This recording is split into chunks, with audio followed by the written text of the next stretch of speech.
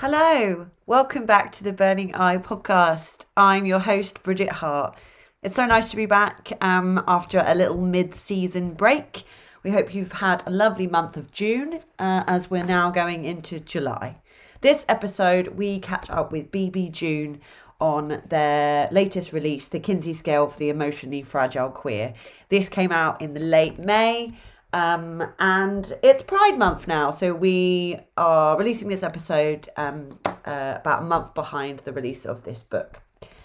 The Kinsey Scale is an archaic measure of homosexuality on a scale of 1 to 0, thought up by Dr. Alfred Kinsey in 1948.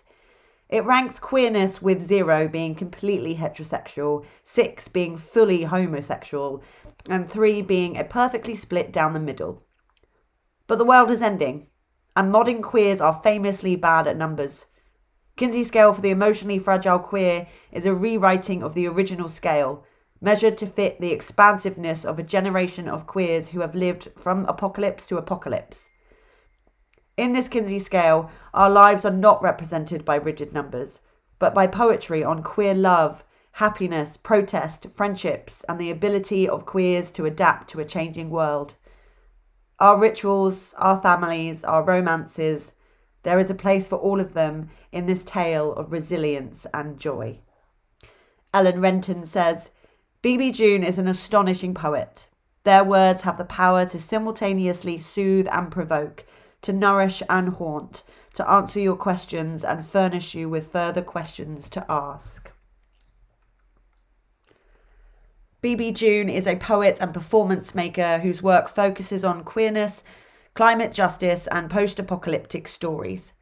Their work as a producer on spoken word and immersive performances and their creative work spans from poetry to games to theatre.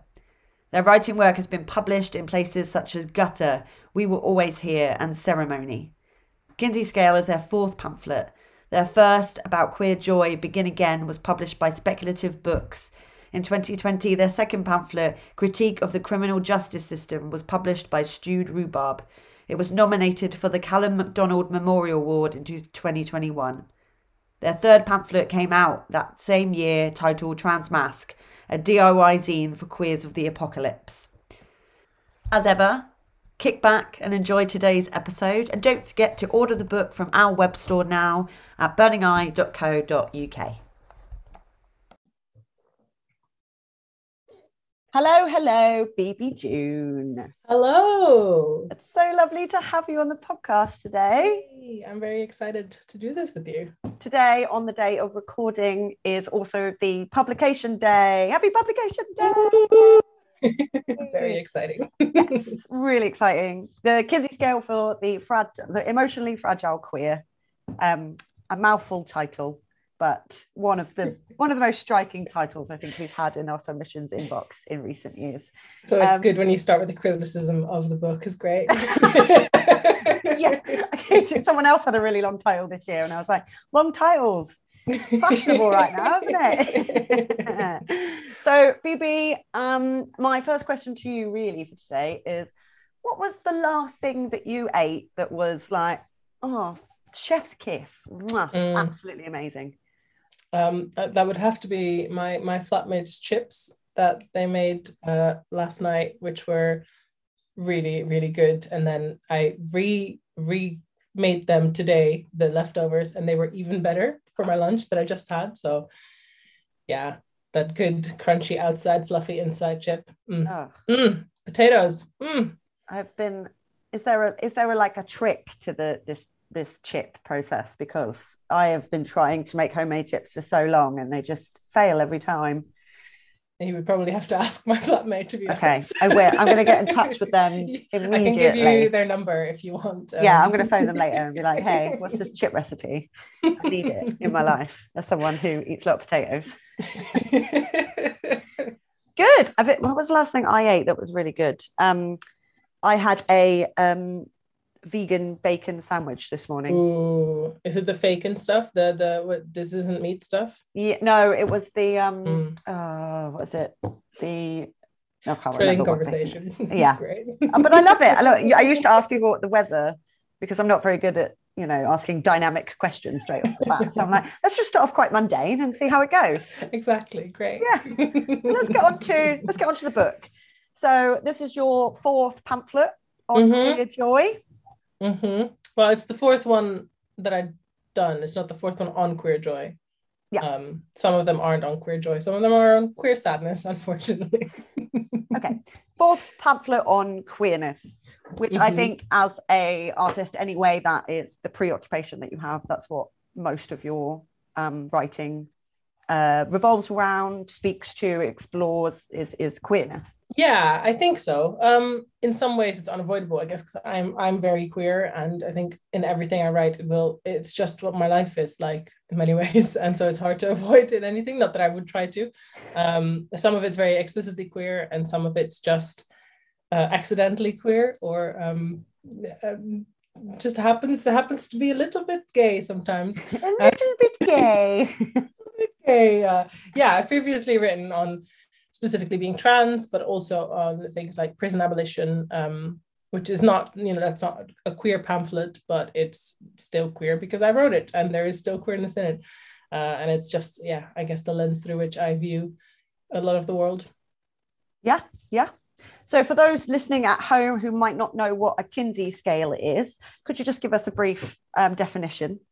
Absolutely. The Kinsey scale was invented in the last century, mid-last century, thought up as a way of categorizing sexual attraction specifically.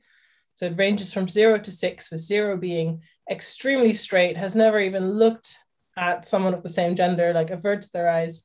And 6 is incredibly gay, can just not, it's just uncontrollably gay. And a 3 is a perfect split in the middle, perfect bisexual. And then there's also a category X, which is no sexual attraction whatsoever. So we would now call that being asexual. Obviously, that's a bit silly because it's not how attraction works throughout your life. And it's also not how queerness works on a whole. And it's such a sort of reductive thing that I wanted to rewrite it and make it more aligned with my experience of queerness and that of the people around me and my friends and all the great queers that I know and love. Yeah, I think it's definitely got that reflection, especially over the last sort of 10 years of queerness and how that's progressed and how there's so many more labels for things now for gender, sexuality.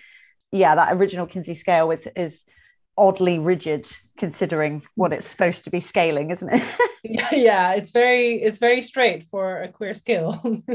So tell us about your Kinsey scale and what how you brought in those measurements and what those were for. So the pamphlet takes really only the structure from the Kinsey scale. So all the poems range from 0 to 6, and then X, going through that scale. And they really don't, at first I tried to make it so that there was some kind of cohesion to it. Like I would kind of follow the idea of like, oh, this was my coming out. So that would be like a 0 or a 1 on the Kinsey scale. But then I thought that's so not how that works. And so ultimately I decided to do it differently. And the pamphlet just touches on a lot of different elements of queer life. It's kind of split up into 2 sections. The first one being my first draft of a new Kinsey scale, and the second one being my second draft. It never gets beyond that because the conclusion is kind of that you're always redrafting your life as a queer person, and as any person really, I think. You're always redefining yourself. You're always finding out new things about yourself. And that was the most important conclusion for me from the process of trying to nail down what a new Kinsey scale might look like. There shouldn't be one, I think, is the conclusion of it. It really isn't necessary. We're not numbers. We don't have to be defined. You can call yourself whatever you want to be. It's ultimate queer freedom, queer joy. In terms of that, then transferring onto using that scale, like was that something that was comforting for you to have a set sort of number of this is the scale of it, and therefore this is, and to contain the sort of the journey for you as a queer person? Yeah, I love using formats and kind of challenging myself by using something that already exists to play on. I think that can be really fun. I think it's really fun to have a structure that you need to work within because it's kind of a limitation, and that often really just breeds more creativity. And if you didn't have that restriction, I do that in a lot of my poetry. So it was kind of a natural thing to come up with this idea of, I've always been fascinated by the Kinsey scale, and as a teen, definitely did the like, what number am I quiz. And so it was just a really fun thing to be like, okay, but obviously that's bullshit. What am I going to do with it? And ultimately, I didn't find it hard. I think it's kind of nice to have that, and kind of nice to have to work within it. And it's a great way of kind of going to people going, do you want to read some poetry that is a rewrite of the Kinsey scale, which is kind of a nice way of having people read poetry on queerness, I think. Yeah, I definitely also understand that need to find something that's sort of structured but also fun in terms of exploring queerness, because as you say, it's so open-ended for so many people that it's very difficult for you as one type of queer person to write something that's universal for everybody. But I think a lot of the things that you do touch on in the book, especially the first poem, the Cops in the Nightclub poem, is for me one of the most striking pieces in the book, because that is kind of a universal experience for so many queer people, with that uncomfortableness, that discomfort of police being involved in queerness, in queer events, cops dancing at Pride, that kind of thing, you know. And there is a lot of I mean, I think maybe that comes with, you know, what you're writing anyway, but that sort of protest is throughout, that activism is threaded through each of the poems as you write them, because unfortunately there's this thing now where being queer and being an activist is sort of one and the same a lot of the times, because so many of us are constantly fighting for our identities to be seen in the way that we wish them to be. Was there any part of the process of putting the poems together that you found quite difficult to do in terms of trying to fill the spaces? The hardest thing about it was finding the structure of what I wanted to have in each section. I had a first draft many years ago. This idea has been in my head for so long, even before I wrote my last two pamphlets. And so I had a whole first draft. And then I kept changing out poems, putting in new poems. I kept changing the structure.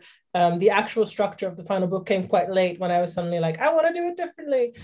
And ultimately, I think it was about balancing kind of what you were talking about I wanted to have some really sweet and lovely stuff. Like, there's some love poems in there. I've never written love poems before. That's a new thing. But that's what happens, I guess, when you get a girlfriend. I don't know. And so there's some love poems, but then in that same section as the love poems is also the poem In the Queer Club Are Cops, because that felt kind of relevant, because so many of us meet other people in clubs, and that's also where we're very heavily policed. And that poem in particular was a direct response to there being this intention to put more police in queer clubs so that we would somehow be safer. And that just obviously is such bullshit. And so I don't really consider myself an activist per se. I think maybe forcefully so, in that you can, as you said, you kind of have to be politically engaged when your lives are politicized like that. But I'm a poet, and I don't do the work that so many other people do, which is about community organization and so many other things that are very hard and very skillful that I don't do. And I don't think writing a poem with a message, to put it that way, is an act of activism per se. I think it can help and aid towards something, but I used to think of myself as an activist, and very strongly kind of try not to. I just write poems, and that's such a, I can have opinions, and I can put those opinions in my poems, and I can write what I think are good poems. And they're all in this pamphlet, and you should definitely read them. But there is so much more to do than writing poems. And I tried to do some of that as well. But yeah, I think these are poems that I hope are joyful, and that I hope are engaging, and that people can find something in for themselves and get something out of. And if it puts them to maybe also go out on the streets and protest against all the horrible things that are currently happening in the UK, then yay, even better. Please do. Yes, everyone buy the book and then take it out and scream it into a megaphone. Yay. Absolutely. Nice. Yeah, perfect. So let's talk about you and performing. So obviously Burning Eye, we published Performance Artist. What is your relationship between writing and performing? Performance is the only reason I'm even a poet. I started out as a performance poet in Glasgow, very specifically. My work has been formed and shaped by Scottish and specifically Glaswegian poets around me. And for many years, that was all I considered myself, was a performance poet. Writing poetry wasn't something I really saw myself do or maybe felt was accessible to me. I didn't study poetry or writing or English in any way. And then I got the opportunity to publish a pamphlet at some point and then continued getting those opportunities. And now I'm at a point where I feel comfortable saying I'm absolutely also, I write for the page as well as for performance. I think they are sometimes two different things. And sometimes I write a poem that does great in both. That's even better. That's the real skill. I haven't performed in a while because of the pandemic. And the less I perform, I feel like performing is such an active thing that you do. I haven't done it for 2 years and I really don't feel like a performance poet anymore, which is slightly uncomfortable. But like my queerness, that identity is ever shifting. And then publishing this book, which is full of poems that I think look really good on the page. And some of them also are, I think, really good to perform and feel really fun. And there's one poem in here called Hither in the voice of a transphobe, which is very particularly not in my own voice. And that one's really fun to perform because I get to be an absolute cunt. And that's nice. And so I definitely want to go back to performing when that feels safe for me. And obviously I do online gigs and that's nice to do. And that energy is yeah, I hope it shines through in my work whenever I write, whether it's for the page or for performance or for both. I think performance poetry is just amazing and it gives me so much life and so much energy and so much joy to see people get into poetry through that route. Yeah, I've definitely done a few gigs now this year after not doing some for so long. And you're right, that buzz, that thrill of being back on a stage and sharing your work in the way in which you intend them to be read, I think sometimes is sort of quite nice. Because obviously when you give a book to somebody and they read that, it becomes theirs in that way, doesn't it? But they take on their own, they inject their own experiences into it. And I think there's something about performing your own work that really allows you the ownership of how you intended that piece to come across in the first place. And I really hope that I get to see you perform again soon. It'll be me so too. Nice. I know. If anyone's listening who runs a night, you can book me. Yes, do book Bibi. Book Bibi. Book Bibi. Book Bibi. Yeah, and also you're right about that community feel. I did a gig in Leeds recently for Punching Up Punks Not Transphobic, and just to be in a room with other trans people, other non-binary people, queer people, and see all of them and me get to express our experiences on stage is something that I never really experienced in that way before the pandemic. So it's been so nice to go back to that, and I really hope that you get the opportunity to do that soon as well, because it'd be just explosion of joy. Yeah, like safely and hope, I'm still, I'm unfortunately having to stay quite safe. Continue to, and access and COVID safety and disability rights are very important to me, and that's another sort of side of my identity that sometimes clashes with my desire to be seen and to perform and to do all these things. But I do hope that becomes an option again for myself and many other disabled people. Yeah, absolutely. I agree. In terms of like keeping the online spaces going as well, like that's something that I feel is really important, even if it's only just a couple of people coming. Those couple of people, that might be their Friday night, and providing that online space. I think it's a shame that so much of it is going again, because there was that beautiful point where there was hybrid stuff, and I was like, it was really exciting. Yeah. And some people are still doing such a good job at keeping that going. Like Faye Roberts, I know, still runs hybrid events, completely hybrid, which is just really beautiful to see. And I really hope we do see more of that in the poetry world, which has kind of always prided itself on being more accessible in other art forms. And I really hope it continues to do that actively. Yeah, for sure.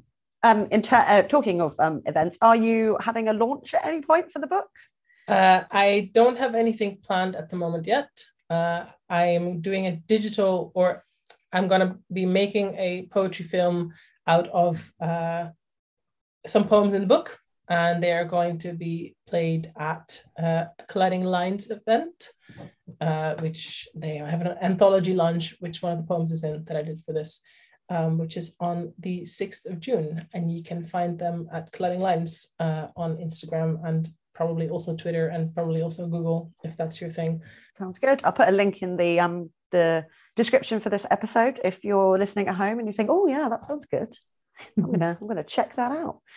I guess my final question before I see if you want to treat us to a little poem would be how there's been times, obviously you and I are in a writers group together, so I've seen some of these poems get workshopped like through that. How, like, obviously, and there was that point where you were like, I'm going to change the way that this book is sort of presented and put together. Like how, like, I know some people that get really stuck on that like editing process. Like, you know, at what point were you like, I need to say goodbye now? And I'm asking this on behalf of lots of poets out there who are writing their pamphlets at the moment and going, where do I stop? Where do I stop? Honestly, I didn't stop until I think it was either you or Clive said, this is the last time you can send in revisions. I think you should always make use of the time you have to edit. But in general, you know, the moment you send in something for other people to be read, obviously you want to be happy with it.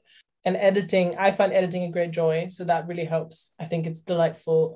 I never consider a poem done when I write it. I write something and that's draft one, and there need to be at least 5 drafts because your first ideas are never your best ideas. It's just about being really tough on yourself. I think that's a skill you can learn by doing it, by working with other people. I think, as you said, we're in a writers group. That's great. It's so lovely to have people to present poetry to and have them give you feedback and build up a bit of repertoire with people and trust that their edits will be good and that they'll be kind and that they won't go like, this is the absolute worst shit you've ever done. Stop writing forever. You're horrible, you know.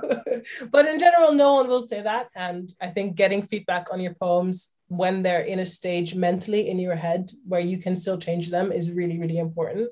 And not to only seek advice when you feel like the poem's already done, so that you feel like you're going to get positive feedback. That's only going to be the writer you are. yeah. Letting people be tough on yourself, being tough on your own work when you look at it again and again and again, and just enjoying that.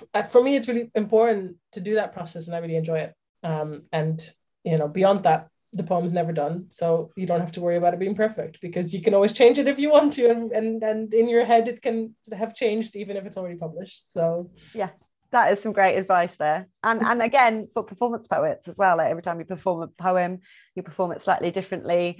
We have lots of poets that they have their book version of the poem, and then they have their live version of the poem, which is slightly different. And I love that. I think it's such a joy to be able to have both in that and kind of bridge that gap with it. Yeah, amazing. And congratulations, mate. Thank you so much. What a great book. I'm so excited for everybody to read this. You can get it from burningeye.co.uk, or, as we tell everybody, you should definitely go direct to the artists themselves. So Bibi, where can people get your pamphlet? I have a website. It's bibijune.com. Very simple, bibijune.com.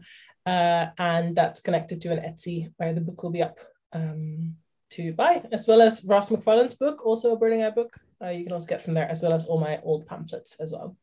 Great. And now we've reached that point of the episode where I'm going to invite you to read a poem from Kinsey Scale for the Emotionally Fragile Queer. Thank you. This poem is called The Apocalypse, or the old title used to be Trans Joy is a Mass Extinction Event. Trans joy is falling from the sky like ash. A dark cloud of the stuff is slowly covering the sun. I watch my shadow fold into itself. There's a siren blaring in the distance. Alert, alert!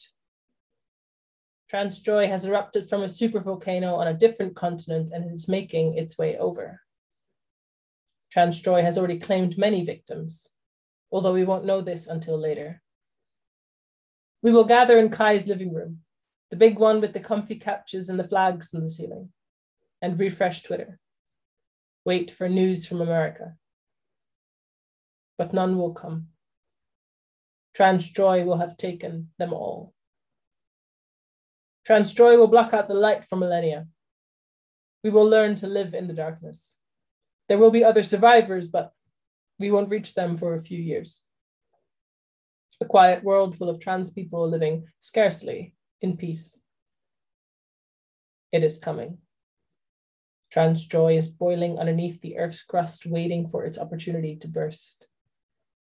The violence of the whole affair will startle the planet to its core, shift us on our axes, bend. It would make the papers if there were still any in print. Trans people, biggest threat to society in 21st century. A faded Guardian headline will read underneath the layer of soot. Modern prophets. Whistleblowers. They had no idea how right they were. No clue. Thank you very much. Clapping. I'll keep this clapping going since we've been in lockdown. I'm like, applause, applause.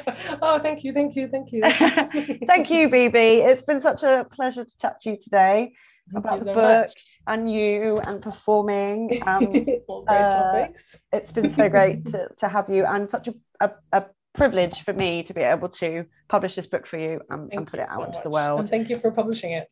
It's nice. It's nice. For those of you listening at home, don't forget to buy the book, and we will see you next time with another episode. Thanks, BB.